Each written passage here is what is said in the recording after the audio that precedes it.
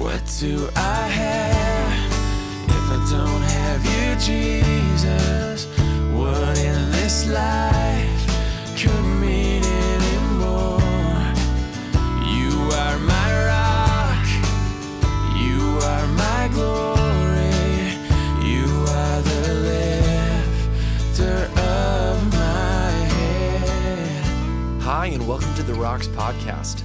The book of Romans has been called the king of the New Testament epistles, and for good reason. The letter is all about God and the good news that no matter who we are or what we've done, though we're all sinful and well-deserving of God's judgment, we can be saved from God's wrath simply by trusting in God's Son. We are put right with God through grace, through faith. Salvation is a gift from God. This is the message of Romans. Now let's join Pastor Ross with our verse-by-verse study through this incredible book. Alrighty, good morning again. Good morning. Once again, we're getting ready now to dive back in to Romans chapter 13, verse by verse, chapter by chapter, and you're in for a treat this morning. Let's ask the Lord for his blessing. Now, Heavenly Father, as we take a look at one of the most convicting, difficult passages in the Bible, how to submit to authority and honor and respect those who delegate that authority. We pray, Father, with all of our hearts to be open to your word. Challenge us, God, and show us the wonderful things that will bless our lives, the truths that set our hearts free, we pray. In Jesus' name, amen. If you are the sort of person who likes making New Year's resolutions, well, then the chapter of Romans chapter 12 and chapters 13 really are a good place to start. They offer you all kinds of spiritual challenges that if we implemented them like a New Year's resolution, we would be so much better off.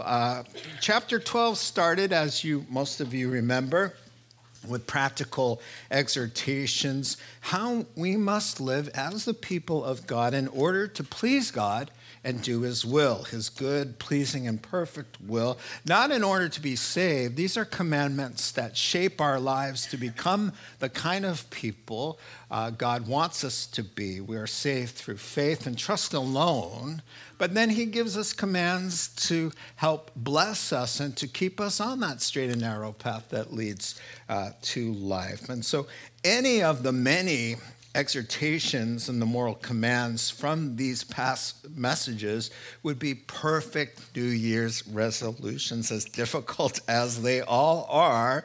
Like, for example, to honor others above ourselves, or to bless those who persecute us, or to love even our enemies, or to give generously, or to never let our zeal for God be lagging. So yeah, living to please God definitely has some challenges, but I guarantee if we implemented any of the moral exhortations that we've been talking about, we would be more benefited than by simply eating more healthy or exercising more consistently or saving more money. Those are the top three for every year for New Year's resolutions. The Bible says physical discipline is good, but training yourself for godliness, spiritual godliness, is much better because it promises benefits in this life and in the life to come. So when you're making resolutions, don't forget about the spiritual disciplines as well. So far, chapter 12 started the practical section of Romans, right? So up till then, we were hearing all the marvelous things God has done for us, and now some of the wonderful things we must do for God. And last week, we finished up a chapter that told us really what that godliness looks like, that some of the resolutions we could be making in our hearts and lives. And so these commands that Christ has given us are commands by which we must live. And now he's given us really 3 arenas starting in chapter 12. Arena number 1 was how this new life that God puts in us manifests itself to one another in-house, right? How we treat believers. And he said we are to defer to one another in love. And then he said arena number 2 is outside the church with a hostile world. And he said, I want you to love even your enemies. And then now spilling over into chapter 13, the new arena that God has very strong and firm expectations of what he requires of us, how we should behave in another area of life that influences almost everything we do. And so here's what God expects of us in arena number 3. Everyone, verse 1, Romans 13, everyone must submit himself to the governing authorities.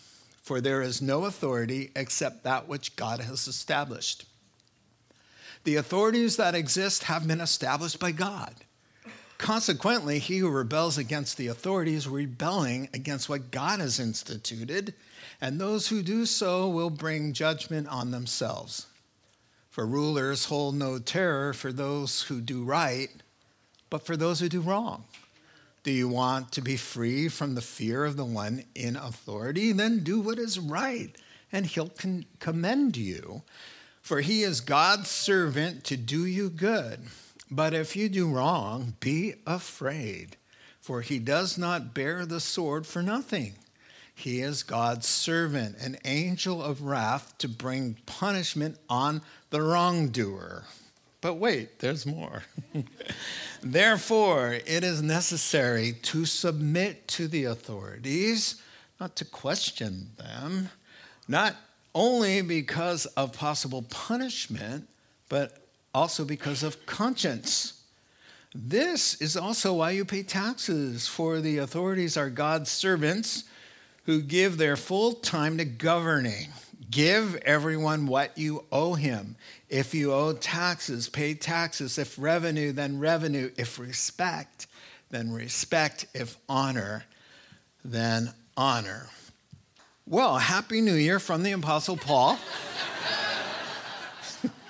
Courtesy of the Holy Spirit who is inspiring him to write down the very words of God. All scripture is God-breathed. It does not have its origin in any man, but holy men were carried along, prompted by the Holy Spirit, and wrote as the Spirit gave them utterance. And so what we have here before us this morning, some challenging words, some convicting words. And I would say, boy, if you want to get 2019 started on the right foot, man, how about to honor and respect authority and be better at submitting to it?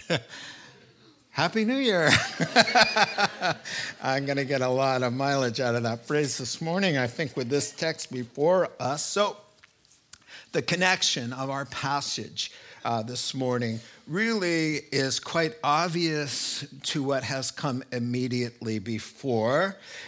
You'll remember he just said things like this. Christians are to live at peace with everyone. Christians are to respond kindly in the face of persecution.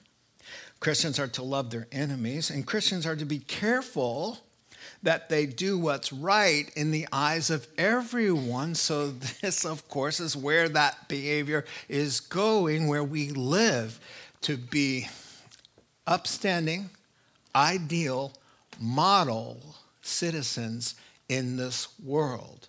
Because all of those exhortations include how we handle and respond to delegated authority wherever we find it, not just in the government. That's the wider scope of these passages. Let me say this.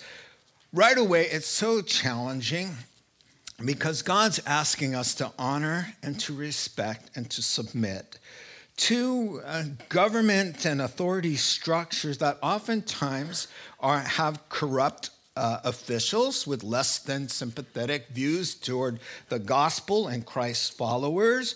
They frequently tax too much, legislate too much, and provide too little, right? And so it doesn't make these exhortations any more easy, any more delightful. In fact, it makes it a lot more hard. So what about these laws and authorities and these people and governing authorities over us who are citizens of a different kingdom? He says we are citizens of the glorious King of Kings in a different kingdom, the kingdom of God, which is a kingdom higher, better, truer, and more noble than this kingdom. The question of the day then was, okay, now I'm a Christian. How does God expect a citizen of heaven like me to live as a citizen on earth here? Well, the answer is clear in Romans 13, 1 through 7. There's no other way around it. It's just plain. But the tendency, as we get started here, a little context, the tendency for ancient believers who were under the rule of Nero, right? And also the temptation for modern believers as well, not to mention Jews. The Jews were used to a theocracy, man. They didn't want any human government. They just said, God is our king, leave us alone, step out of the way. But some of those Jews with that mindset were becoming Christians now. And so the question was, what is the proper Christian God-desired response to secular authority? And the Bible is very clear with those words. Our king, we think, of course, he is benevolent, he's omniscient, he's omnipresent, he's omnipotent, he's the ruler of all. And therefore, human governance, I should say, and civic authority really, in some people's hearts, is obsolete and displaced by the greater. But that's not what the Bible says. And somehow, because the Bible calls the world system, speaks of it in a negative way. It says it's under the control of the evil one, really, the world system. And so Christians look at that. We're saved by grace. We're liberated. We're a child of the King. We're going to heaven. We're citizens of heaven. Oh, but he says, don't you forget. At the same time as you're a citizen of heaven, you're a citizen on earth, and you have a moral obligation to be compliant to the structures of authority which God has established in this, yes, fallen, broken, less than perfect world, with less than perfect people in that position of delegated authority. And it doesn't mean because the system is flawed or the person is a sinner that we throw the baby out with the bathwater and throw the whole thing out. Rather, no, as unto the Lord we come under and find ourselves behaving in ways that are admirable and proper for the people of God who claim to know the Lord Jesus Christ. And so with those words, one pastor, before we dive in, said this in his message: before you excuse yourself too soon from needing to make some changes regarding these verses, this passage is more than mere instruction to be a good law-abiding citizen, something most Christians have some kind of handle on. These words are meant to go much deeper, to cut into our hearts and minds and attitudes regarding how we think and feel and deal with delegated authority wherever we find it in our lives. And so, yes, at best, some of us, governance is like a necessary evil to be tolerated with resentment and a good measure of cynicism. That's a hard one. I'd rather have cinnamon on that than cynicism. At worst, we think it's an unnecessary evil to be despised and rebelled against. So imagine the faces as the scroll of Romans opens up and the Roman first century Christians are waiting for the apostles' God-breathed words and messages. Look at their faces when they start to hear this, that citizens of heaven were required by God to be ideal citizens on earth, and that God commands we respect and honor and submit to all authority, obey the laws, pay our taxes, live peaceful and quiet lives. Wow. And so we are wowed as well, but we are determined to hear the word of God for what it is, depending not on our own biases and our preferences, but we're just going to let the word of God do its work in our hearts. Amen? The text divides quite nicely. Okay, 3 invaluable truths here. The first 2 verses, note takers, delegated authority is God's idea. The second 2 verses, delegated authority serves God's purposes. Therefore, the third point, delegated authority deserves our respect.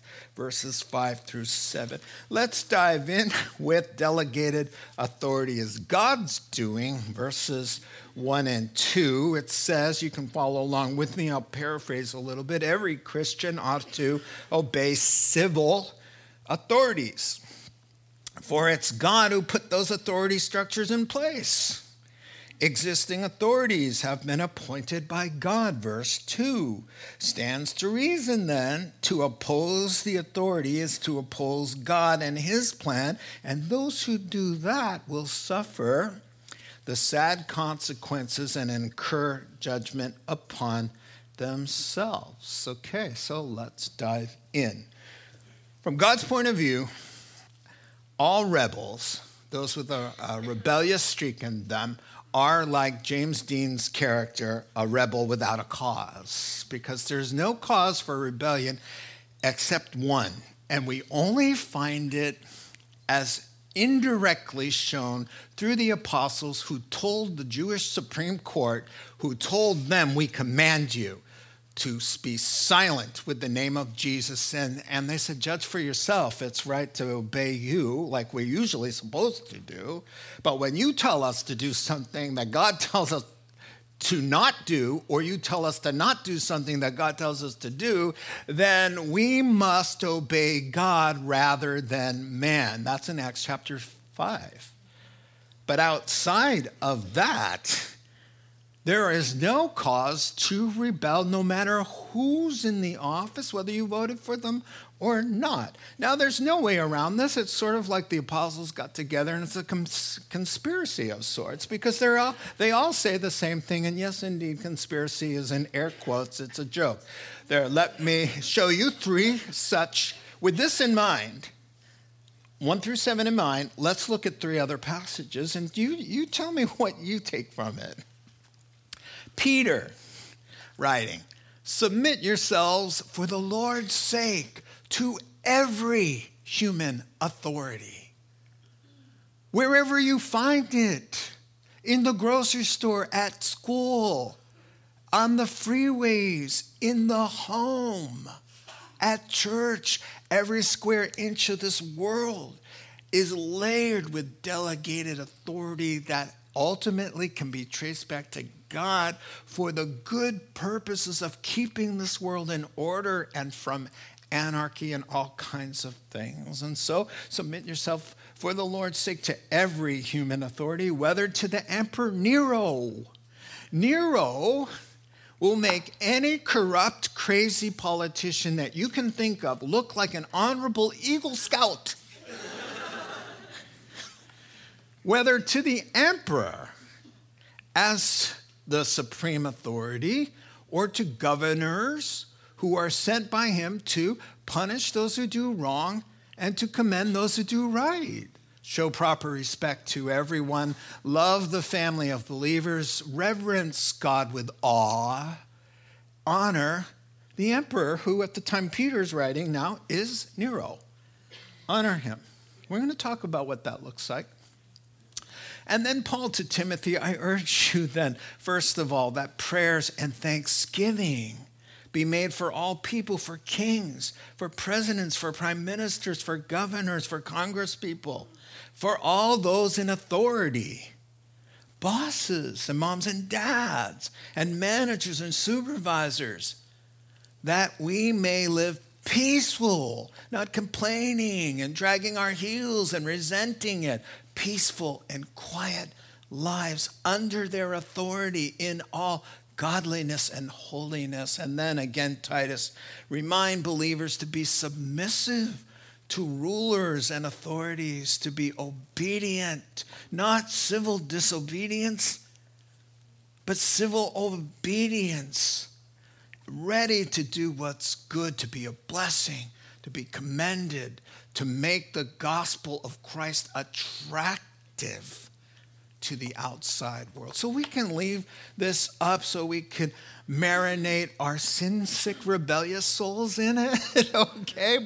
And I speak first of all to me, because all of us have been born with a sort of natural inclination to, you're not the boss of me. We said it right away. I mean, I tell you, the doctor slapped me, I slapped him right back. I'm not taking this. I mean, I didn't ask to be here. What did you slap me for, right? And so we're like right away. Don't tell me what to do, mom and dad. Don't tell me what to do, school teacher. Don't tell me what to do, coach. Nobody, no fallen nature, wants to be told what to do, even when it's right, even when they should be telling us. And even when we want them to tell us, they're still like, come on, can you say please? Or something like that. We've got a problem. And another thing about scriptures that make you a little queasy, think of it like chemotherapy, all right? Chemotherapy, and I had my fair share 17 years ago. I had 2 years of chemotherapy, so I know. It makes you nauseous. But guess what? It kills the bad cells. And 17 years later, you're preaching the gospel, right? You don't have any of your hair left, but listen, hair is overrated, people. You've heard it. You've heard me say before that God made some heads perfect, the rest he covered up with hair. But I digress, as usual. So there's really no wiggle room. There's no buts or ifs or loopholes to find. He just says, trace the authority that's legitimate and legitimately asking you of a reasonable request. Trace it back to me, and I want you to submit with a smile all the way in a right way, in a happy way. Because those are my people. Those are my people. Those are my children. That's how we do life. My people are not the troublemakers. My people are the peacemakers. My people aren't the stand up and complain and in your face ragers. No. My people are not the slanderers.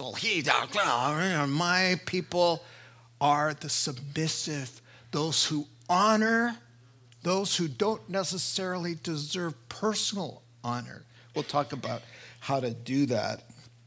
And so, the governing authorities, the authority structures in life, I want you to remember government, workplace, schools, neighborhoods, offices, homes, and such, right? The only place you're going to find a place where you can go and do whatever you want without some sense of authority to somebody or something. Name 1 square inch and one time in life that you are free from all authority. And I'll tell you where it is. Hell. That's the only place. And who goes there? Lawbreakers. That's what it's called. They're called lawbreakers. Lawbreakers chafe at law enforcement. Law abiders who love the good and right and true love law enforcers, because that's our heart. That's at least our changed heart and who God is making us to be.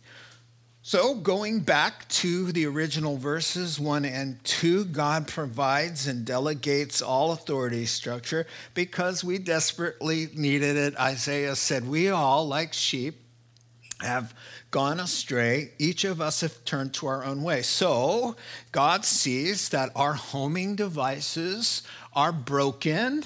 We don't know which way is true north anymore. Everybody tends to do what is right in their own eyes. And when Israel did that, they had no king and there were no form of governance. When Israel did that, the book of Judges records the darkest pages in Scripture. And it says this as the summary line: that was a day when every man did what was right in their own eyes. So since we've lost our bearings where true north is, what's true, what's right, what's good, what's wholesome, even when we know it, we have trouble living it out and carrying it out. So God says, I'm going to delegate and order the world in a way to bless you, to keep you from destruction. And even with all of the layers of a delegated authority from him, there's still chaos. But it's a lot less than it would have been had he not intervened with delegated authority. So when you see delegated authority in the home, in your offices, on the freeway, you know God's saying, in love. This is in love. Boundaries to protect you.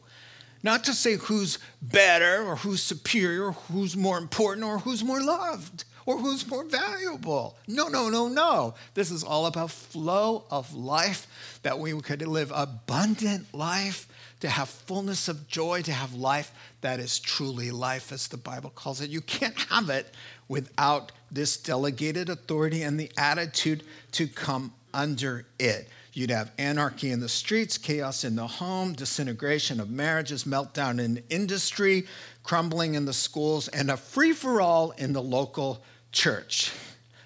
God has ordered his world, broken as it is, flawed as it is, with people who are broken as well, but wants us to come under in a happy way, in a volunteer way, not in I'll break your arm way. Right? Okay, so let's move on. Now you're thinking, what about those flawed people and the systems that don't work and all of that? Well, what about the crazy ones? Is really anybody free from some level of craziness that governs in this world? Really, think about it. One pastor wrote, Pastor Ross Reinman, he wrote, governments and those in positions of power throughout the world and throughout all ages are notoriously self-serving, morally flawed, and consistently falling short of the very ordinances they seek to uphold. This sad reality is not to deter believers from the mandate by God to subject ourselves accordingly as unto the Lord. So the key for me, and I'm getting a little ahead of myself by giving you this tip, all right? This tip to be able to do this is to see past the face and the person and the words, to honor the structure of authority that comes from God, and as unto the Lord come under. That I can do. If I look past the thing and say, God, you're somehow let this happen, this person's in this position, and it's a legitimate authority with a legitimate, reasonable request, or, so it appears, then we come under. Let me give you an example of so what it means when he says all the authorities that exist have been established by God, even the crazy ones. All right, let me go through the list. Why don't we start with Nebuchadnezzar, who ruled the Middle East and much of the world there in Babylon. All right, here's what Daniel was told by the Holy Spirit to tell this king. Your Majesty, you're the lowercase King of Kings. The God of heaven has, the God of heaven has given you dominion and power and might and glory. The God of heaven puts you on the throne. God is responsible for your position, all right?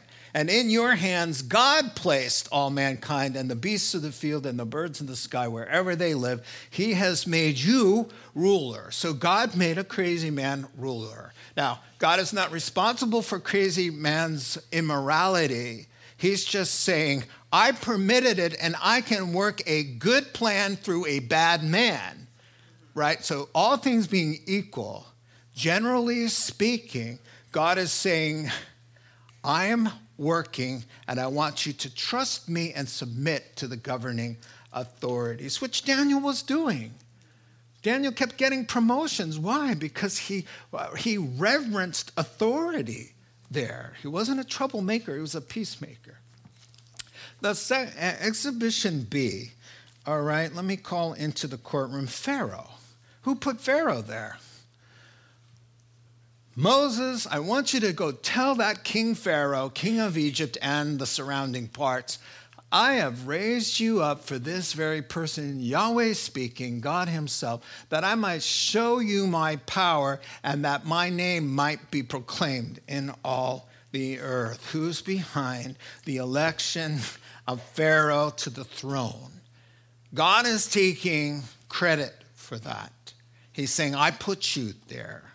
All right, let's move on to, Cyrus. He says, when I say Osiris, God speaking, he's my shepherd. Cyrus was king of Persia, pretty much the whole world, right? And God is saying, he's my shepherd. He's going to do what I say. He will command, rebuild Jerusalem and say, restore the temple. And God took an unrighteous, unbelieving king and worked a good plan through a bad man. This is what the Lord says to his chosen one. God chose Cyrus. And he says later, though you don't know me, though you don't acknowledge me, you're mine, right? Whose right hand I take hold of to subdue nations before him and to strip kings of their armor and to open doors before him so that gates will not be shut. And then my last, most powerful example will come from the Son of God, who comes under the authority of man. God himself standing before Pontius Pilate. Pontius Pilate says, where do you come from? And Jesus is not in the talking mood to him, right? And so he says, oh, do you refuse talking to me? Don't you know who I am? I've got the power to let you go free or kill you. And Jesus says, actually, you would have no power over me if it were not given to you from above. So Pilate, you're under the government of God, and God is using a bad man to bring out a good plan. And this is why he says, go back to our verses 1 and 2. This is why he says, everyone must submit to the governing authorities, because there's no authority except that which God has established. Every single person in power has been permitted, at least, to be there by God. God is light. In him there's no darkness. He just says, I'm able to work through this person. Vote, do your part, be salt and light in this world, but I will cast my vote with you. And I'll use that without violating anybody's free will. His point is just, look, I put them there. Get over it. You will like that. You will like it. You will like it. No. I'm going to read this to you. No, we're all going to read it out loud together. Because you don't look convinced. I said that God says I put him there. Right? Well, you're fine when it's your guy that you voted for. You're like, amen, you know? And then I say, God put him there, and you're all like, what? Let's read that again out loud, reading together. Everyone must submit himself to the governing authorities, for there is no authority except that which God has established. The authorities that exist have been established by God. That's enough. I think you get the picture. So what's left for us? Submit to the authority and trust God. And of course, do I need to keep saying, if the authority forces you to do something immoral or sinful, then you have the blessing of God to resist them and do what's right. Here's the summary verse. I forgot this. Here we go. Summary verses. He, the Lord, removes kings and establishes kings. Yeah, that's what he does. He does that. That's his job. I put one in, I take one out. The good ones, the bad ones, the ugly ones. Sorry. Here's the message that everyone may know. The Most High rules over the kingdoms of the world, and he gives them to anyone. He doesn't ask our permission. He chooses even the lowliest of people. There you have it. We now know why we are to submit to the governing authorities, because behind them is God's intention to do something good. Let's move on. Now, for rulers hold no terror for those who do right, but what's wrong. So do what's wrong. Now, here's what he wants with this passage. He wants to change our attitude. That's what he's asking for. He's asking for a change of heart of how we see authority in general. And he's really driving at this. The problem, basically, for the most part, is not them. It's us with our desire to continue to do our own thing, not be told what to do, or have people rub us the wrong way, or not wanting to do it their way. That's the problem. So he says, if you want to fix the estrangement, how you feel about government and authority, change the way you think and behave. Because if you change the way you think and behave and actually come under and give the authority figure, whoever that is, what is reasonable, you'll be commended. So he says, change your behavior, change your attitude. This is what he's saying here. Because what verse 3 and verse 4 saying this. All things being equal, generally speaking, delegated authority, wherever you find it, is not the problem. The lawbreaker, the wrongdoer, is the bad guy in the story. Let me explain it this way. The teacher has it out for me. What's the truth? The truth is you haven't been doing your homework. Okay, you don't really like some of the things about the class. You're not studying as hard as you could. And so instead of giving you an A when you had an 89, she gave you a B. And what? We're going to hear it all about what a terrible human being she is, right? It's not because of you not studying hard enough. It's because well, the same with the coaches. You know, my coach is impatient. My coach is this. Or it's the same with the traffic cop, right? What do we say after we get ticketed? Oh, it's the end of the month. They've got quotas, We all say that. It's not that you did anything wrong, right? It's those guys always looking to write you up. All they're doing is sitting around. Whoops, there's some cops in here right now. It's always their fault, right? So he says, I want you to just change your behavior, change your mind, and then that thing, the fear, the panic, the resentment, the little hostility in between you and that form of authority will change when you change your attitude about them. Always blaming. It's the boss. He's so unrealistic, unbelievable. He wants me to come in on time. He wants me I took a lunch. Okay, it was 2.5 hours. All right. He caught me one. It was some downtime. I was on the video machines. I was playing around. Unbelievable. He's such a taskmaster. Right? Okay. I'll tell you one on me. Not a good one. So I'm at the Cheesecake Factory over the holidays. The one on top of Macy's where you wait 4 hours. And it's crowded, and we're waiting, and it's a U-shaped lobby around the escalator, right? And it's packed. You cannot move at all. And we ended up right in front of what turns out to be the kitchen. The kitchen is right there in the lobby. There's no signs, there's no lines, there's no wall, there's nothing except you stop and the kitchen starts. Where? Nobody really knows, but I found out. So to get to where I wanted to go, I would either have to fight the sardines and go all the way around, or I could take 10 steps through, and at times it was like all clear right to the other side. I just had to take 10 little steps. And honestly, you honestly cannot tell it's the kitchen, all right? So until you start walking in it. And so I start walking and somebody says, oh, that's a no, it's the kitchen. And I go, oh yeah, and I'm sliding on the grease and everything. And I'm about to 10 steps, it's over, right? And no harm, no foul. It was kind of like, hey dude, it's the kitchen, you know? And I was just like, yeah, but now I'm coming back. And now I've been told, that's the kitchen, it's a no, right? But it's 10 steps. It's 10 steps, or I have to fight and go all the way around. It was at least a mile and a half. I have to go all the way around, and I see my family. They're right there, 10 steps away, and I waited until it kind of cleared a little bit, and off I go. 1, 2, 3, and a waitress went berserk.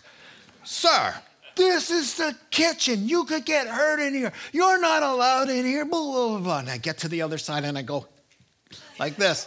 Not I'm sorry, but what was my attitude? My attitude is, what's your problem? What's your problem? Oh, waitress is having a bad day. I didn't say this. Waitress is having a bad day. It's Christmas, man. It's Christmas. Lighten up, lady, you know. It's 10 steps. See? He's saying, the problem is always the authority, not your unwillingness to come under the authority, and she has full authority to eject me out of that kitchen and out of the restaurant to go even further with that. And so, yeah, we all have a thing about authority, whether it's 10 steps or just $10 or just 10 weeks short, just 10 anything, 10 answers on the test, 10 whatever. We have our way.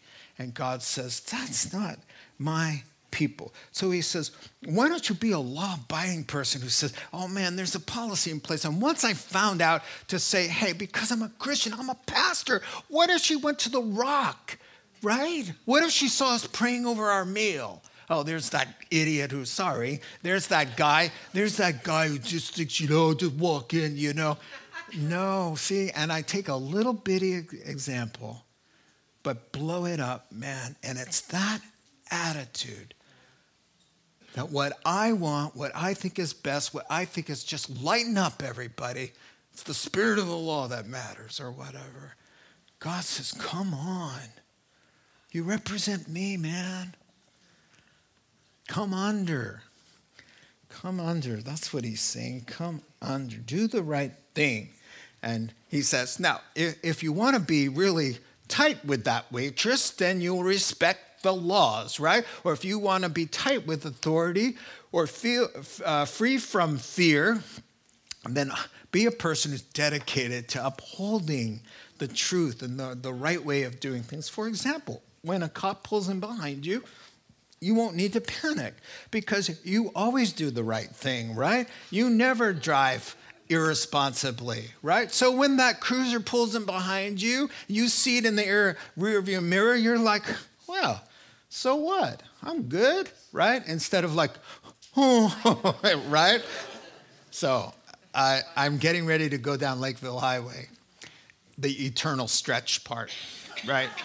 And so I'm at that light right there in Petaluma, and it turns green, everything's fine. And I pull forward, right? And right coming out of nowhere, right behind me is a police officer, right? And I'm thinking, oh, on the eternal stretch of Lakeville Highway. I'm going to have to deal with this pressure on me, right? So I'm like, oh, no, this is not going to work. So I put on my blinker and I looked. I was just like go down looking at a pumpkin patch or something. You know, did I need to turn left? No, I didn't need to turn left. But I signaled. I made sure I signaled and I yielded. And I'm like, oh, I got to go to the pumpkin patch. And I turn off, and he goes on. I go, whoa, thank you, Jesus. Look, do the right thing. Be a person who always tells the truth, who always pays their taxes, who always drives correctly. Be that kind of person. And you'll find that the enmity between you and the authority will diminish. You won't have that fear. You won't have that insecurity. And you won't have that angst between them. So the problem is really changing our attitudes. People who love what's good and do what's right are the ones who love and respect authority. That's a conviction. I went down with a fat offering from this church to the first responders who were part police officers, part firefighters. And they received the offering, and the officer said, man, you Christians love police officers. And I said, yes, we do. Because, and I don't say this part, law abiders love law enforcers. People who love good, right, and true love people who enforce good, right, and true in whatever form that delegated authority takes, not just behind a squad car, but in the home, in the school, at the workplace, in the family, right? And so a powerful heads up. Then he says, look at this, 4 times it's used. The person in authority is God's servant. God says, how are you treating my servant? Hey, I sent you a servant. Did you receive my servant? He's my servant. My servant, my servant, my servant, my servant. 4 times in these 7 verses, he's my servant. With my intentions, I'm using him. How are you doing with my servant? Well, if you put it that way, God, that changes everything, because I haven't really associated that person with you sending that person, delegating that person, and giving that person authority over my life.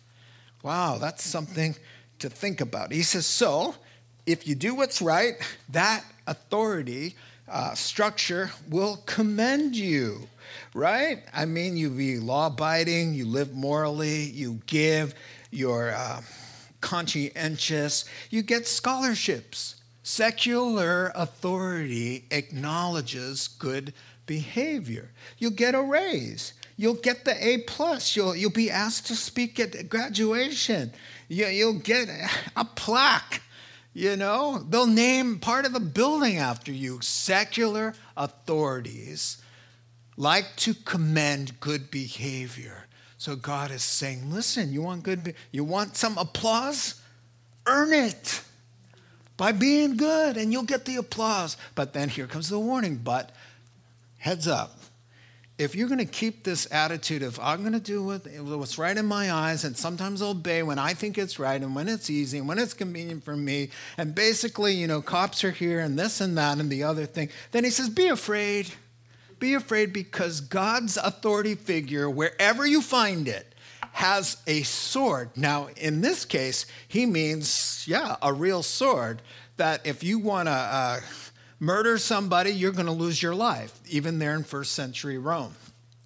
But on a wider scope, he's saying the person who has delegated authority has the means to bring painful, unpleasant repercussions to your bad behavior. So doesn't it make sense to change your behavior to any authority structure in your life?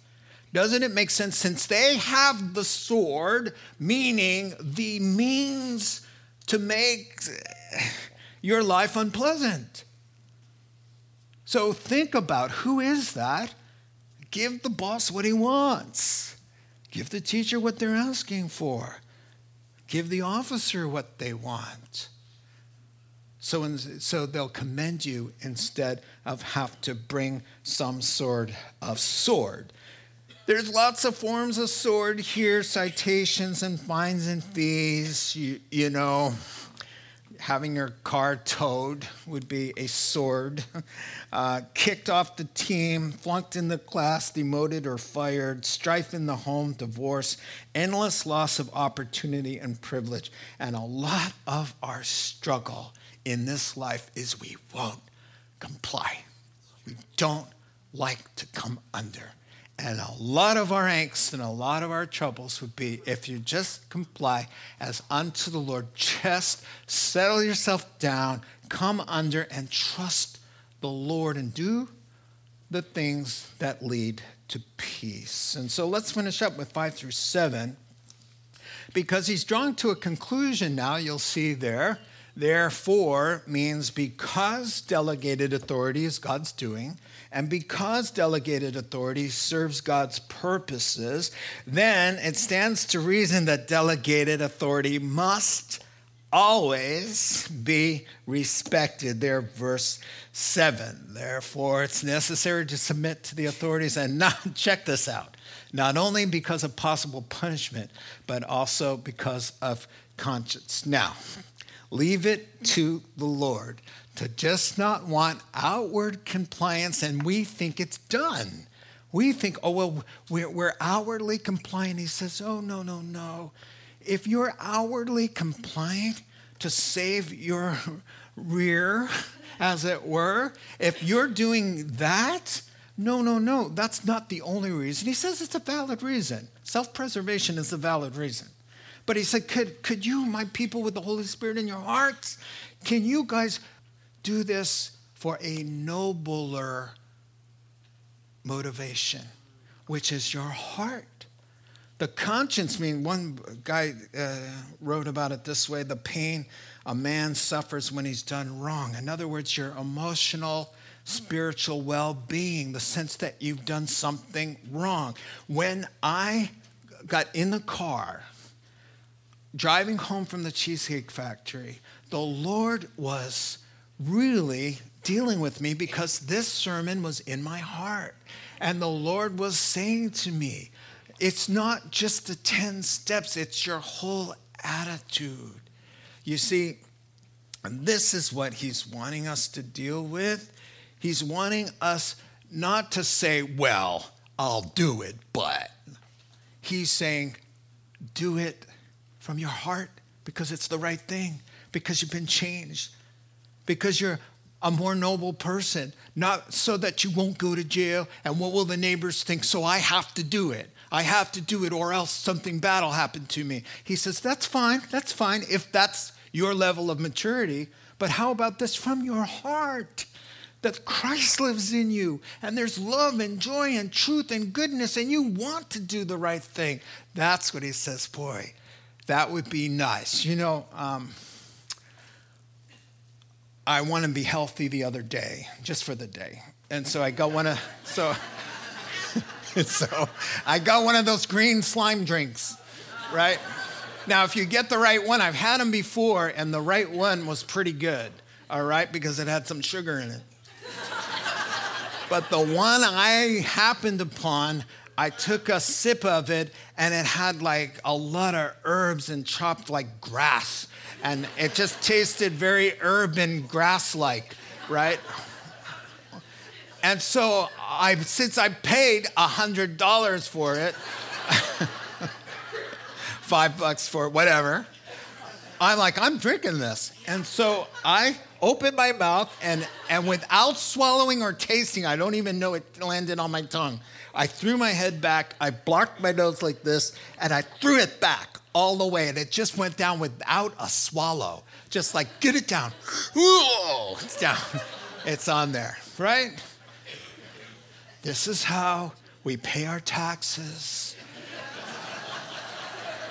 This is how we hand the officer the registration, sir. This is how we take the well-earned C-. This is how we do it. And the Lord says, could you not do it just so you, well, I'll go to jail or I'll get in trouble. I'll have to pay a bigger fine. No. It's your heart. To take your hand off, and obedience and compliance is an acquired taste of the new creation. We need to learn how to do that, right? I have another illustration. Stories told of a family at dinner time, mom and dad and some grade schoolers. I think a junior higher was involved. After you hear the story, you'll know. So the junior higher stood up to leave. Everybody looked like they were done, and the father says, hey, mom's not done yet. Mom's not done yet, so just sit down and just wait. Just be polite, man. And it's like, go. No, I don't want to sit down. I said, everybody's done. I said, mom's not finished eating yet, so sit back down. And I don't want to sit down. And I'll just stand here. I'll just stand here and watch. I'll wait. Oh, now I want you to sit down. And you will sit down. So he had to get up and come over and gave him the Vulcan mind thing, the little massage on the shoulders, and he went down. So he went down, and the dad goes back to the seat and sits down again, and the dad says, thank you for taking your seat and sitting down. And he says, but I'm standing in my heart.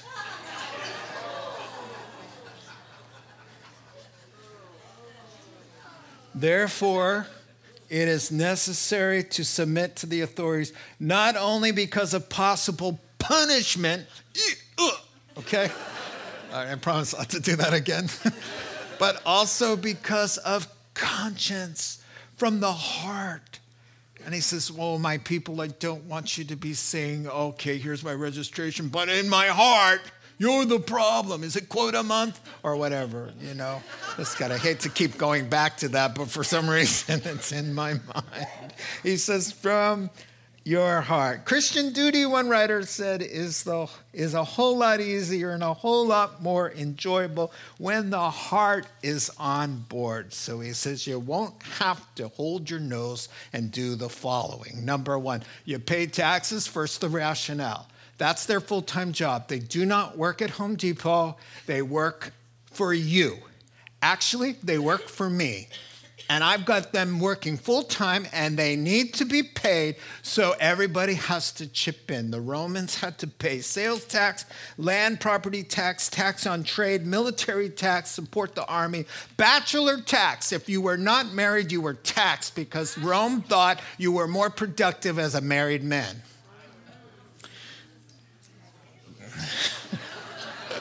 Inheritance tax, religious tax, poll tax, which means you can vote, and a tax if you had servants. That added up. And he says, number one, there, and the word there in verse 7, to give, there, it is to give back. He's implying you've received goods or services, give back. Pay what you owe. Give back. You've received something. This isn't just you cutting a check and saying, ouch, and you've got nothing. You've been served by my servant.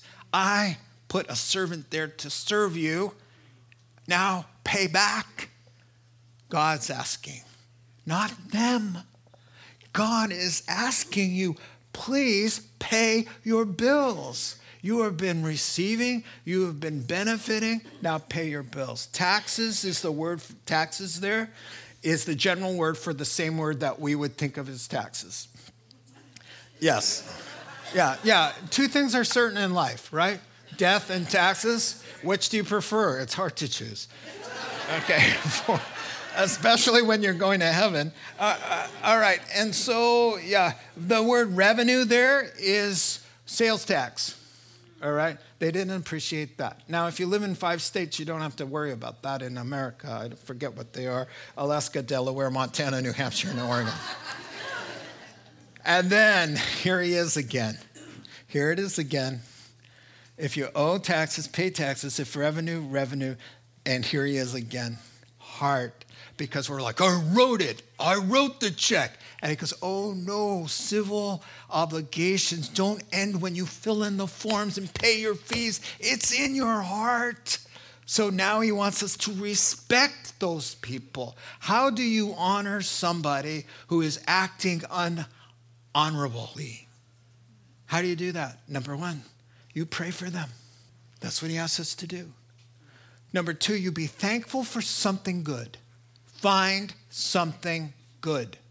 Number three, you hold your tongue. You can think what you want.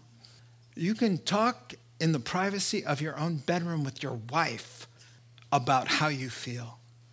But it is not respectful and it is not honorable to slander and insult God's servant, whoever it is, because he says, honor the emperor.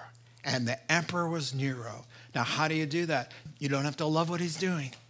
But definitely derogatory speech does not come under honor, right? So what you call constructive criticism perhaps isn't a way to honor after all. Now, I realize that these are very challenging words. We're going to need the Holy Spirit to help us, and he's good at that. So if we apply ourselves to these truths, and the three truths are these: delegated authority comes from God. Delegated authority serves God's purposes. Therefore, delegated authority is to be respected. We can do all things through Christ who gives us strength. Amen? Let's pray together. Father God, thank you for these wonderful words of life that convict us of the right way to live. Lord, it's just so hard. And we pray that we wouldn't let the challenge cause us to forfeit the benefit of living a submitted life first to you, God. We thank you in Christ's name. Amen. You have been listening to the Rocks Podcast. Our regular services are held on Sunday mornings at 8:30 and 10:30 a.m. in Santa Rosa, California. If you'd like to learn more, please visit our website at cctherock.org.